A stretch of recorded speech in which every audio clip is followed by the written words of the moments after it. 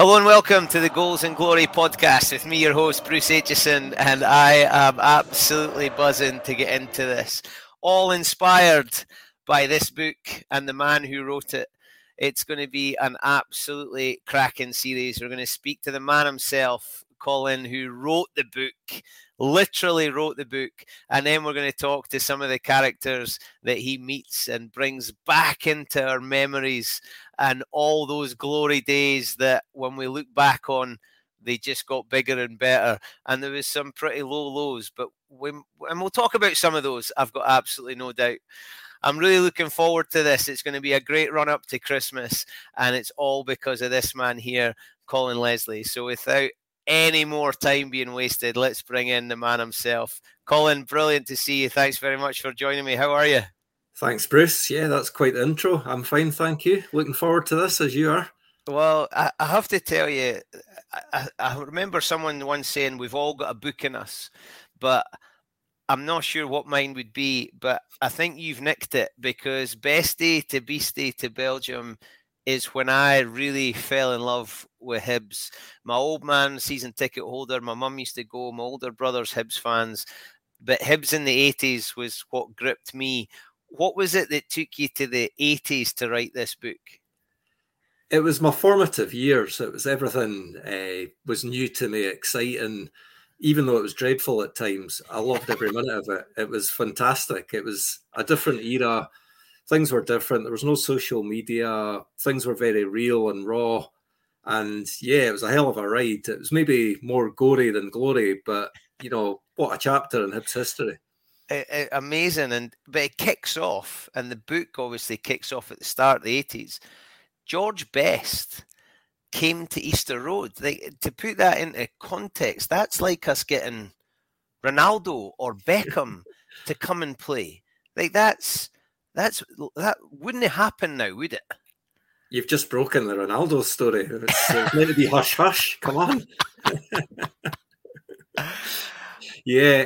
Well, I can't remember it that well. I do remember the excitement and the adults that were going to the games then, that, you know, this is something, you know, they would try and impress upon you that this was something really special, that George Best was turning out for Hibs. And yes, of course, he was past his best, sorry, no pun intended, but, you know, the guy had that aura about him, that class, that mystery, you know, the mystery being whether he was going to turn up on a Saturday or, you know, just stick in the North British with whatever party happened to be there. But yeah, I was lucky enough to watch him. I don't remember a lot about it because I would have been 9 at the time. And to my shame, actually, my dad told me a few years back, he said that he took me to East End Park to watch George Best play for Hibs at Dunfermline. And I fell asleep at the game and slept in the car on the way back and everything. So, you know, those should have been treasured memories, but sleep was more important at that age for me. Just spoiled though, having someone like that. And I know, I mean, looking back with rose tinted specs, you're right. He was past his best, and we didn't know who was going to show up. But just getting that chance to have a glimpse, a bit of class like that, must have just brought so much hope to the Hibs support at that time. I mean, he literally got bums on seats, didn't he? He did, and you know, it was probably feet on terracing more in those days, but. Yeah, absolutely. Tom Hart was a bit of a visionary as chairman for Hibs, and you know, he quickly did the maths and saw, if I sign George Best, I pay him whatever it was, you know, $2,000 a week, I think, which was, you know, huge money in these days compared to what the rest of the squad were on. Like 10 times the gate of what they would have been getting, and you know, people turned up to see George Best, and I think the players that were there at that time acknowledged that, you know, they're, you know, in the presence of a superstar. It must have been a cool thing to speak to the players at that time about George Best, and in the book they seem to have really loved him, and he very quickly endeared himself to them. I think he was just a really nice guy, and you know, he was apparently quite shy, just came in, loved his football, loved a drink too, unfortunately. You know, that you know, led him down a different path. But, you know, a really nice guy to have as a teammate and good in the dressing room. And then, like, you go for almost the sublime to the ridiculous. You've got George Best, and then the book, you go from bestie to beastie. I mean, George McCluskey, and he's the front cover. I mean, talk us through that story. I remember that as a kid. I wasn't allowed to go to watch Hibs play Rangers or Celtic because my dad just didn't want to put his wee boy through that. But I can remember this being headline news at the time. It absolutely was. I mean, to try and put it in the context, I mean, we're talking superstars again, and Rangers really, it was a revolution in Scottish football for them to go out and sign guys that had just played in the World Cup for England. And Terry Butcher turned up at Easter Road that day. His previous match to that game at Easter Road, competitive match, was the one against Maradona, the Hand of God game. And I clearly remember it. I'm talking about being wide-eyed, and I absolutely was that day. I was 14. It was a beautiful sunny day. There was 27 or 29,000 absolutely packed into Easter Road. Absolute manic atmosphere. And I think the Rangers players, the ones that they'd signed, like Terry Butcher and Chris Woods and Souness himself, they expected some kind of hero's welcome. And, within a microsecond, they realised they'd walked into a cauldron. And the cauldron just overboiled in Souness's case, and poor George McCluskey was the victim. George Beastie, as his nickname was at Hibs, a really good, honest player. He was a clever player, led the line well, had a wee mischievous side to him as well. And I think, when you look at the highlights of that game, there was lots of niggling off the ball, and he managed to press Souness's buttons, but Souness's retribution was completely over the top and bordering on a really cowardly assault. And it's never been forgotten, has it? No, it was just an amazing game to be at. It was everything you want from football as a fan. It was just bonkers. And Hibs won, against the 10 men. There's Graham Souness sent off on his debut as player manager. The very first club game he's ever played in Scotland in his home city. You couldn't have made it up. Hibs are at the forefront of all these firsts, aren't they? First team, and then bang, we get a massive first for Souness. And then the book finishes with Belgium. And getting back into Europe now, I can remember you've been able to talk a wee bit about your memories. I can remember the absolute buzz of midweek football. The lights, it was pitch dark, it was freezing cold, but the excitement of going to a European night was something that a whole lot of people had never experienced. And I can remember my dad telling me how lucky I was. And those games were just magical, weren't they?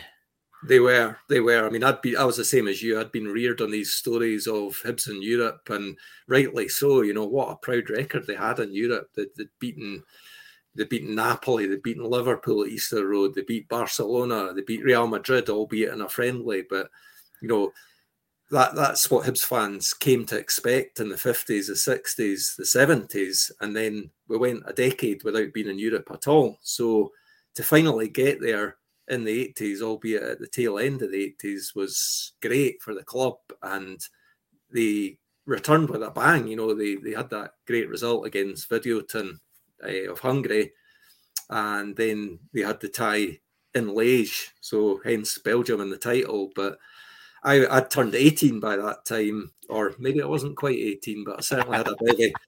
And it was a hell of a trip. It was just brilliant. Any fan that went on that trip and the one Anderlecht a few years later tell you just what great occasions and brilliant trips they were. I can remember Hibs drawing Videoton and, no internet. Dad, who are Videoton? Where are they from? Yeah. I think Chick Young maybe did a thing on Sports Scene about who Videoton were and where they were from and what colour they wore, because we just didn't have any reference point. But it didn't matter. Hibs were in Europe. That was what was important. Yeah, I mean, some fans were lucky enough to go on that one, and I've spoken to a few of them, and by all accounts, that was just an absolutely amazing trip as well. And it was behind Iron Curtain back then. There was visas involved, so to get through that and then get a more attractive tie, I suppose it was more accessible for people. We took a huge crowd to Liège, and it was pandemonium. It was brilliant. It was just everything you want from football. Brilliant. Leith on tour, Leith and Liège. Yeah. And when you're going through the book, I mean, I read it in no time at all. I absolutely loved it. It took me back to a really happy and what I thought simple time because I wasn't aware of anything that was going on because I was a kid and I just wanted to see those players play on that pitch in those colours. That was what I got excited about. But some of the stuff that was going on off the field, like it's not, if it was in a soap opera, you'd think it was far fetched.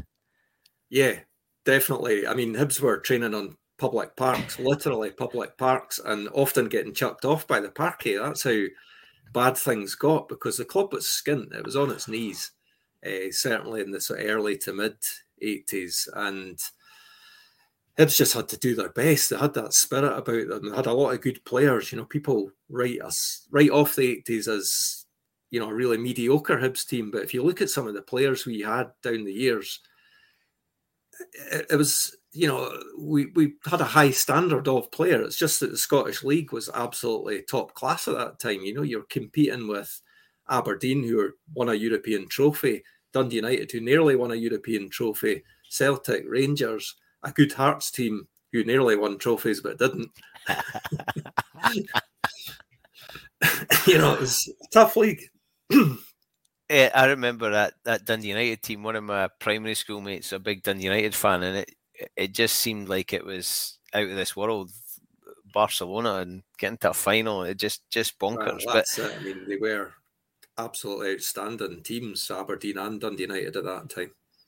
But the Hibs, I mean, the book, the players that you spoke to on this ball over my shoulder here, it's got John Collins and Gareth Evans and Mickey Weir and these guys. I think it's even got the physio Stuart Colley on it. Like those were my heroes. They were absolute poster boys. I loved going to watch them. Who did you get a kick out of when you were doing the book? Who were you speaking to, thinking, I can't believe I'm speaking to this guy about Hibs? In terms of being starstruck, there's quite a few of them. I mean, even going back to the start of the 80s, Jackie McNamara, you know, a real leader. He was. Pat Stanton, who had a spell as manager. That's why he qualified for this book, if you like. I don't think there's any Hibs fan who wouldn't get starstruck by Pat Stanton, but he's just the most down-to-earth, lovely guy. You know, he's absolutely Mr. Hibs. Nothing, no side to him at all. Really happy to help. Same goes for all of them. You know, John Blackley. I could rattle off about 40 names. You know, they're absolutely great guys who are happy to talk about the club, who love the club, who love their time at the club and the special atmosphere that was always there, you know, regardless of the results sometimes. And there was so many, but I remember following Eddie May around the Asda at the Jewel. I'm not sure how many players are immersed in the community the way a lot of those players were. You know, it wasn't the Lisbon Lions. They weren't from a 10-mile radius as Celtic Park, but they were, a lot of them were local lads that had ended up playing for their childhood team. Yeah. We always loved that, didn't we? We still love that. Yeah, I was surprised how many of them were Hibs supporters growing up. Not that was necessarily had to be a thing, because, you know, Gordon Ray, I think, supported Hearts as a kid. Benny was a Hearts fan as a kid. Quite a lot of them were. It's going to happen in a place like Edinburgh, but, you know, when they become professionals and play for the club, as long as they're giving their all for the jersey, that's fine. But yeah, you mentioned Eddie May, Big Hibby, Callum Milne, Kano, Gordon Hunter. Yeah, loads of them had Hibs in their blood and really wanted to go out and give their all for the club they supported as a boy. And, you know, that was obvious from their performances, I think. I think some of the stories about players then, especially when they were young players, going through their apprenticeship and having to clean the boots but then getting a kickabout in the gym, in the stand, and sometimes players would come down and play with them because it's your team. Some of them must have been pinching themselves about where they were and who they were with. I'm sure they were. I remember the interview with John Collins, especially. It really got me how much he loved his time at Hibs, how important it was to shape him as a person. There was a guy from Galashiels. He's probably a bit different to the rest of the lads because most of them came from cities, and they had players from the west that would come through. They've grown up in traditional football heartlands. John Collins was in a rugby heartland, and probably a bit. Forgive me for saying this, but maybe a bit wet behind the ears coming from Gala, out of town. But the guy threw himself into it, listened to every word of advice he was getting. Pat Stanton very quickly saw in him, this guy's got something special and he's going to play at the highest level, and so it proved. And when he talked about those days and learning his craft and doing all the hard work and staying behind after training just to have a chat with the lads or have a kick about or work on a technical aspect of his game, you can see why he went so far. And others were like that too. They just lapped it up being around Easter Road and being around those older professionals, guys like Alan Ruff, Eric Shadler, Alan Snedden, Gordon Ray, Jackie McNamara. I mean, these guys were happy to pass down their knowledge, and it definitely, I said earlier on, Hibs were skint. So basically they had to rely on youth, and you were in the team. If you're good enough, you were in the team. And Mickey Weir, Gordon Hunter, Paul Kane, John Collins, Callum Milne, all got a chance and thrived in it. But guys, I mean, the names you're reeling off are the guys I was pretending to be in the playground. Mickey Weir was just special, wasn't he? I mean, he was 3 foot tall, but skillful and had a massive heart. I remember when he went down to Luton, it was a weird thing. It was almost like look what we've done, and we've given somebody that chance, but we didn't want him to go. That's right. He was a star man at the time, definitely. And when you saw Mickey Weir play for Hibs, you thought it was a certainty he'd play for Scotland. He was that good. I mean, unfortunately, he was hampered a little bit with injuries and his physique as well. He used to be a target for big centre halves and big defenders. They'd boot him up and down that wing. But what a player! Yeah, great attitude, and he had an Indian summer at Hibs. He managed to, when he came back from Luton, he buckled down. He recaptured some of his old form, and what he did in the 1991 Skull Cup final was incredible. He was man of the match, and good on him, winning a trophy with Hibs. Brilliant. Not everybody can say that. I loved it when the shorts got long. They just looked ridiculous on Mickey.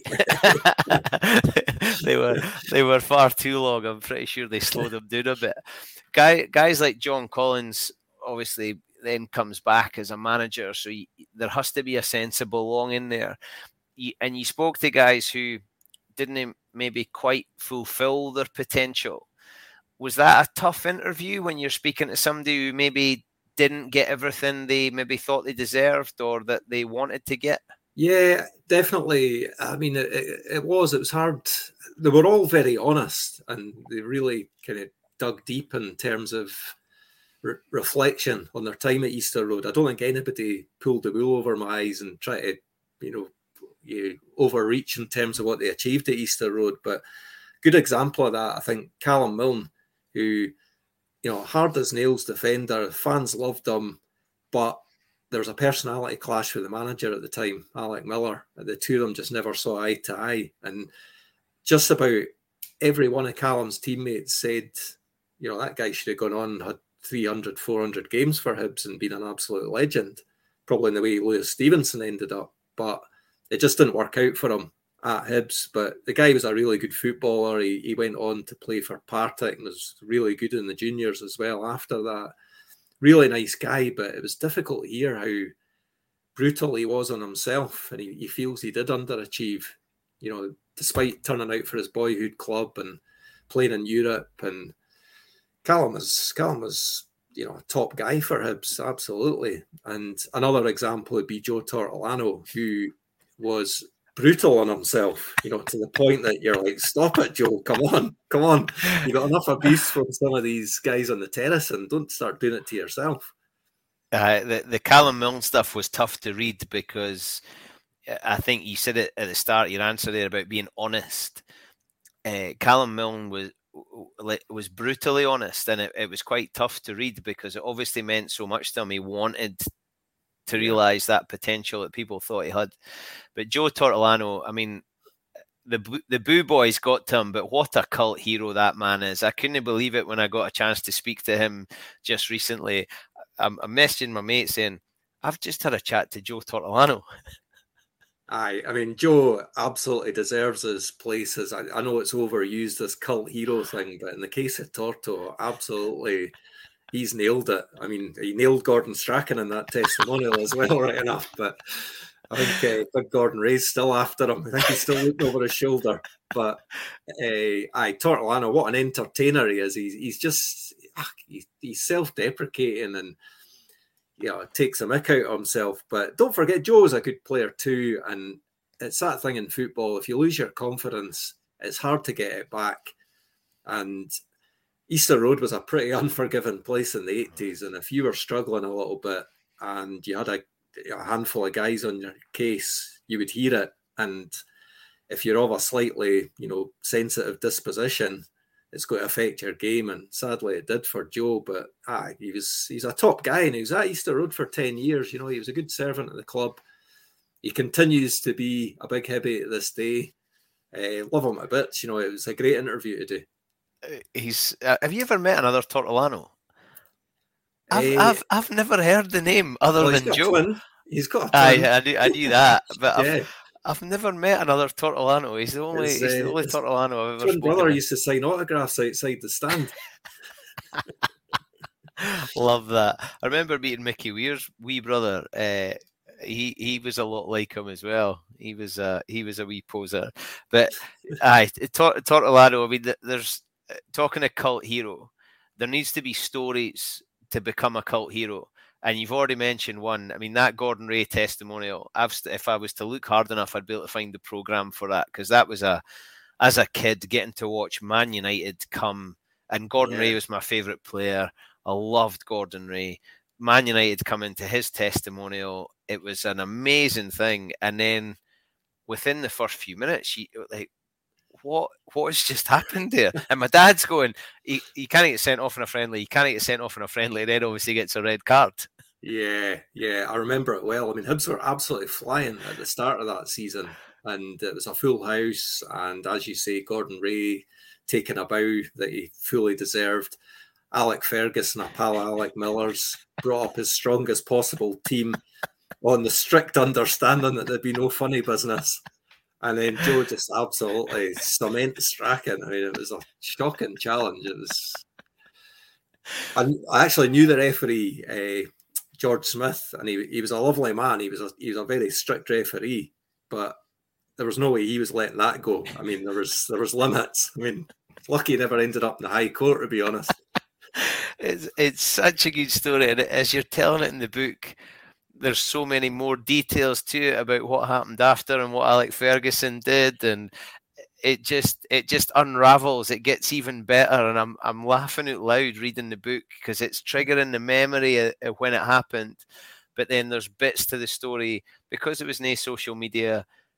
You didn't find these things out, so reading it in the book was just so good. And then the other one for Joe, and when I spoke to him on the phone, I said, Joe, I've got visions of you on the phone to me wearing just a tiny wee towel. Yeah. Whatever floats your boat, Bruce.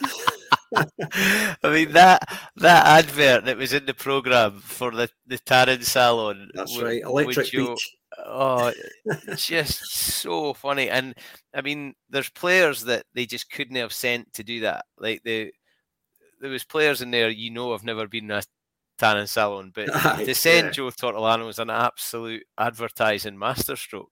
Yeah, he was the man. He was a pin-up boy. Maybe not for the guys on the terracing, but the only man for the salon. It was just class. Now, one of the ones that, another one of these childhood memories, watching that FA Cup final when Coventry beat Spurs, and the Coventry team, I think I remember seeing something after. They didn't actually all have the same shirts on. They had different sponsors on because they were struggling for cash. And this guy, Keith Houchin, scores. I think it then was on the grandstand opening credits, the goal. Like it was on repeat. It was an amazing goal. And Keith Houchin signs for Hibs. Like that was on It wasn't a George Best, but that was my kind of, why is he coming to Hibs moment. That was an amazing signing for Hibs.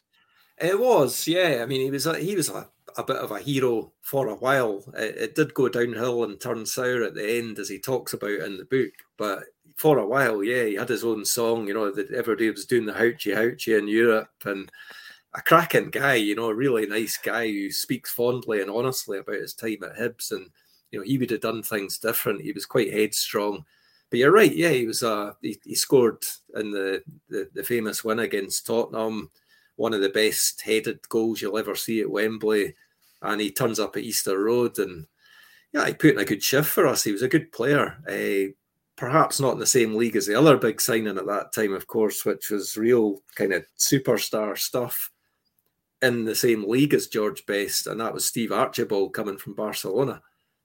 Your Steve Archibald stories are magic, and if that was now, if some of that behaviour was now, like that, 24-hour news, social media, those stories would have blown up all over the place. But it was just a different time. Steve Archibald signing is like, how does that come off? How do Hibs sign Steve Archibald? Yeah, well, I think credit would go to David Duff and Jim Gray, who were the double act running the club at the time. It turned sour for them as well. That's an understatement to say that, but they certainly didn't lack ambition. And for them to bring Archibald from Barcelona to Hibs, even saying it now, uttering these words, Barcelona to Hibs, it just wouldn't happen now. It's unlikely to happen, isn't it? But yeah, like the car he drove, he was an absolute Rolls Royce of a footballer. He was brilliant. And the players, a bit like George Best, a lot of the players really liked him being there. There was a lot of positive stories about his time there. Absolutely. I mean, it's just about respect. And these guys, a lot of them had probably only seen Steve Archibald on TV and made snap judgments. And it's not the wall-to-wall coverage that you get now with analysis and slow motion. To see him on the training ground and to see with their own eyes what a fantastic footballer he was, and his football intelligence was on another level. And he too was really happy to impart that knowledge and, skill onto some of the younger guys and took them under his wing. But another personality clash with the manager, unfortunately, in the end. And I think nobody would doubt that Steve Archibald's got an ego and it needed stroked, and probably Alec Miller wasn't the ideal man to do that. And while he got a tune out of him for maybe a season and a half, it was probably always going to end in tears. But thanks for the memories, Archie. It was brilliant. How did you enjoy getting the managers? Because I mean, being manager of Hibs in the 80s was a pretty tough gig. Oh yeah. How did you enjoy that? I mean, I think you mentioned it in the book about you didn't really know what you were going to get. Yeah, it was a mixed bag. Real sadness with Bertie Auld. He was, when I spoke to him, I spoke to him for one of my previous books, the biography I did on Eric Shadler, and he was lucid then, and he was really engaging, but he was kind of quite deep into dementia when I spoke to him. It was really good of him to take the call and be happy to speak to me, but really sad to see, a guy struggling with a very cruel disease. And Bertie was not a popular manager, it's safe to say. You see that in the book. He did a job, he got Hibs back into the Premier, but his methods were a bit cruel and old school even for the 80s. And he made a few enemies in the team. And when you lose the dressing room like that, it's not going to work out. He was replaced by, Pat Stanton came in not long after that. And, as I say, Pat, you could listen to him all day. He is Mr. Hibs and really honest about his time, as was John Blackley. John Blackley feels he's got huge regret that he never did better things for Hibs. And that's probably a bit tough on himself, given the resources he had to work with. And he too gave us some really good memories. We beat Celtic twice in both cups in one season. He took us to a cup final. He was in charge for that Souness game. They played attacking football with guys like Gordon Dury and Steve Cowan. And I think there were some good memories under Blackley, but it was just, down to Hibs being skint. not being able to get up the momentum needed to challenge the big boys, and he fell on his sword and had to go. So it was sad the way it turned out for Blackley.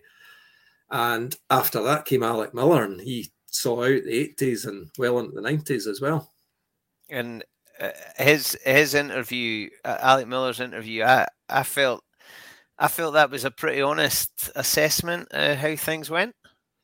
Very honest man, definitely. Like, we gave him a real kicking in the fanzine back in the 80s, and with a lot of justification for some of the football that was played. It was absolutely eye-bleeding. It was tough to watch, but I do factor in the fact that I was probably an angry young man there, and then expecting the world from Hibs, and it wasn't going to arrive. And when you listen to Alec Miller and see what he was up against in terms of having to take home the kit and wash it himself and pretty much do every job in that place, you have a bit more sympathy for him and a bit more understanding of just how difficult a job it was and how committed to that job he was.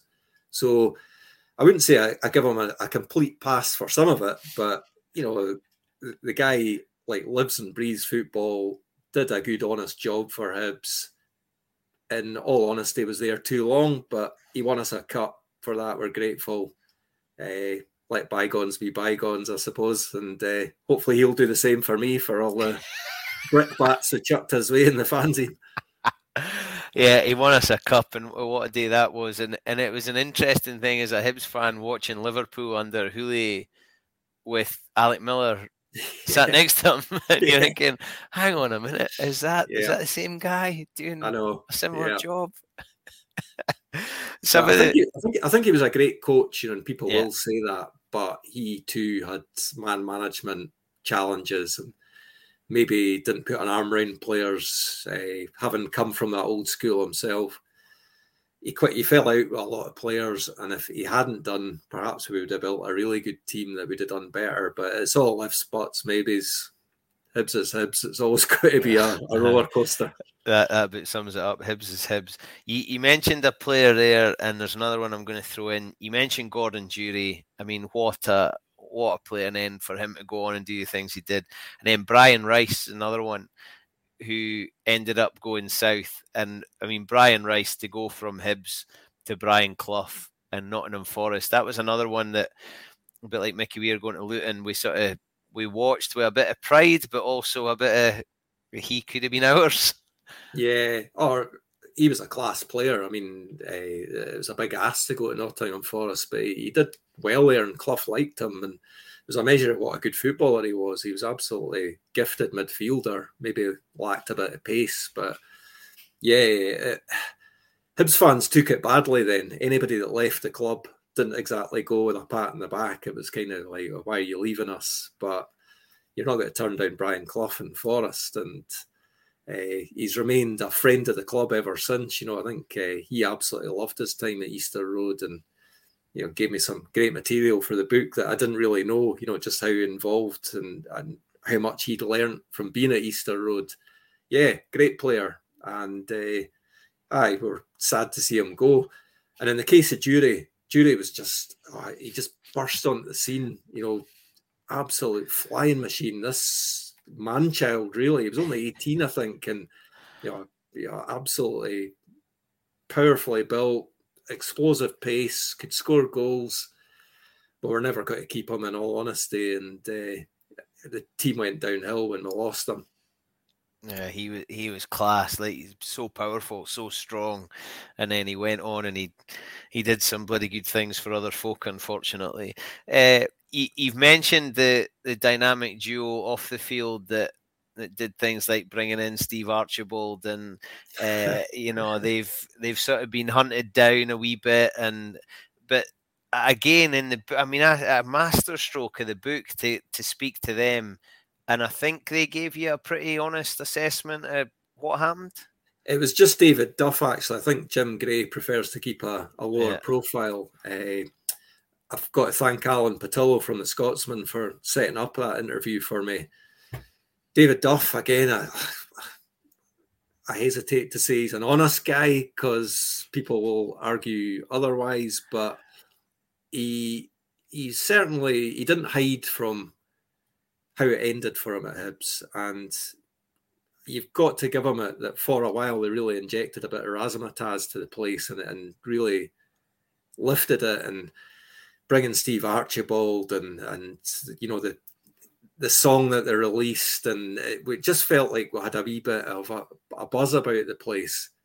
I think they overreached, they got over ambitious. He perhaps got a bit too cocky, and he admits himself he was in a league with some people that were far more powerful than him, and he had debts to pay back to them. They got their claws into Hibs and put Hibs in that position that threatened their very future. But there is whenever he mentioned David Duff, he's a very divisive figure because people blame him for nearly costing us the club and letting Mercer succeed. But David Duff's story, and I tend to believe it, is that he could have sold to Mercer and that would have been the end of Hibs. And he does have his own story to tell. He's written his own book, which I've read the manuscript. I think that'll shed more light on it, but unfortunately it's in the hands of lawyers at the moment, and we'll have to see if it ever sees the light of day. But I liked speaking to him. I felt that he gave a very honest account of his time at Hibs, doesn't hide from the mistakes he made. It was all part of that crazy period at Easter Road. It really was, and thankfully we did defeat Mercer and the club bounced back, and we've got the club that we've got today because we won that battle through hands off Hibs. And yeah, I suppose it's left a big mark on the club's history, but yeah, it's just all part of the Hibs story. Yeah, just made us stronger. I remember being a Hibs kid and getting sent petitions through the mail, and my dad photocopying them at work, and we got loads of signature. I don't know if that had any impact on it. It maybe did, because it needed everybody in Edinburgh to fight against it, and that includes Heart supporters. A lot of them played their part in it too. It just was the absolute wrong idea, driven by the wrong man, and it's just horrific to know how close we came to going extinct there and then. But I'm sure Hibs would have bounced back in some shape or form, but it was worrying times, definitely. And David Duff puts his hands up that to an extent he was culpable for putting us in that position. I'm sure on the petition it had name, address, and then I'm sure it had the team that you support was the last column. I'm sure it did on the petition. Somebody that's listening will maybe be able to correct me if I'm wrong, but I'm sure it had the team that you supported. Colin, I love speaking to you. I absolutely loved the book. I thought it was class, and from that has come this idea to have this series of podcasts, Goals and Glory, and to talk about the Hibs that we loved in the 80s. Of the stories that you've told, is there it's like picking your favourite kid, I suppose. Is there a favourite story that you've told in here? Probably the lesser known ones. I mean, certainly the tour of Haiti was something else.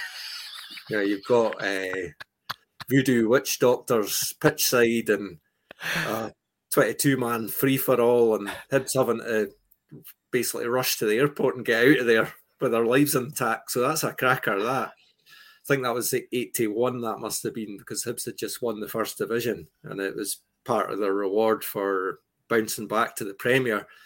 The other story I really loved, and you get differing accounts depending on who wants to admit what, but when Hibs were on tour in Germany at the army base, and if you watch at the moment the series Who Dares Wins with SAS, where they get hoods put over their heads and rounded up and interrogated, well, Mickey Weir and Danny Lennon decided, because they knew a couple of the army boys, they decided to burst into some players' rooms that night, round them up, threaten them, and apparently they were quite convincing, despite being like 5'4" each. that kind of japes and what the players got up to, it's all part of the camaraderie of football, and they clearly had great team spirit and a lot of brilliant characters, and stories like that really illustrate it, I think. Both of those are absolute belters. Who goes on tour to Haiti ever. I know. And then to have, you know, on a military base to pull a stunt like that, you're probably playing with your life there, but just But daft lads on tour. the Haiti tour, it was a tour of two halves because they were in California mixing with George Best just before that. And then I think they thought they were going to Tahiti. And they end up in some war-torn country that's just on the brink of chaos. And Hibs get plunged into it. Absolutely magic. So the book is Best Day to Beast Day to Belgium. You can get in Topping's bookstore, you can get in the Hib shop, but you can also get it at bigcartel.com. It's well worth it. I got it on the website. I got it on bigcartel.com. Read it, loved it, reached out to Colin, and I was absolutely delighted when he agreed to come on. Colin, we're looking forward to now getting to chat to some of these players. Is there anything I should be mindful of? Tortolano. Joe, Super Joe. You might have to turn that into a Netflix series or something. He could be on Netflix. He's good enough looking to be on TV. Yeah, I'm really excited about it. Colin, thank you so much for the book, and then for speaking to me and for hooking me up with some of these guys. And you're going to come back and we're going to finish off the series with another chat just to look back on the pods and how they've gone. So I'm looking forward to catching up with you again. Fantastic. Thank you, Bruce. Awesome. Thanks, Colin. I'll speak to you very soon. Will do. Thank you. Well, I hope you enjoyed that. If you did, you can get us on Apple, Acast, and Spotify. You'll be able to watch it on Facebook and YouTube. We'll put all the links in the information. What a great guy and what a great storyteller. And he did his best. I promise you that. It is an absolute cracker. If you're looking for a book or for a present for that special Hibby in your life for Christmas, then this is the one for you. I hope you've enjoyed it. Tune in very, very soon because we have got a cast list of Hibs 80s superstars for you.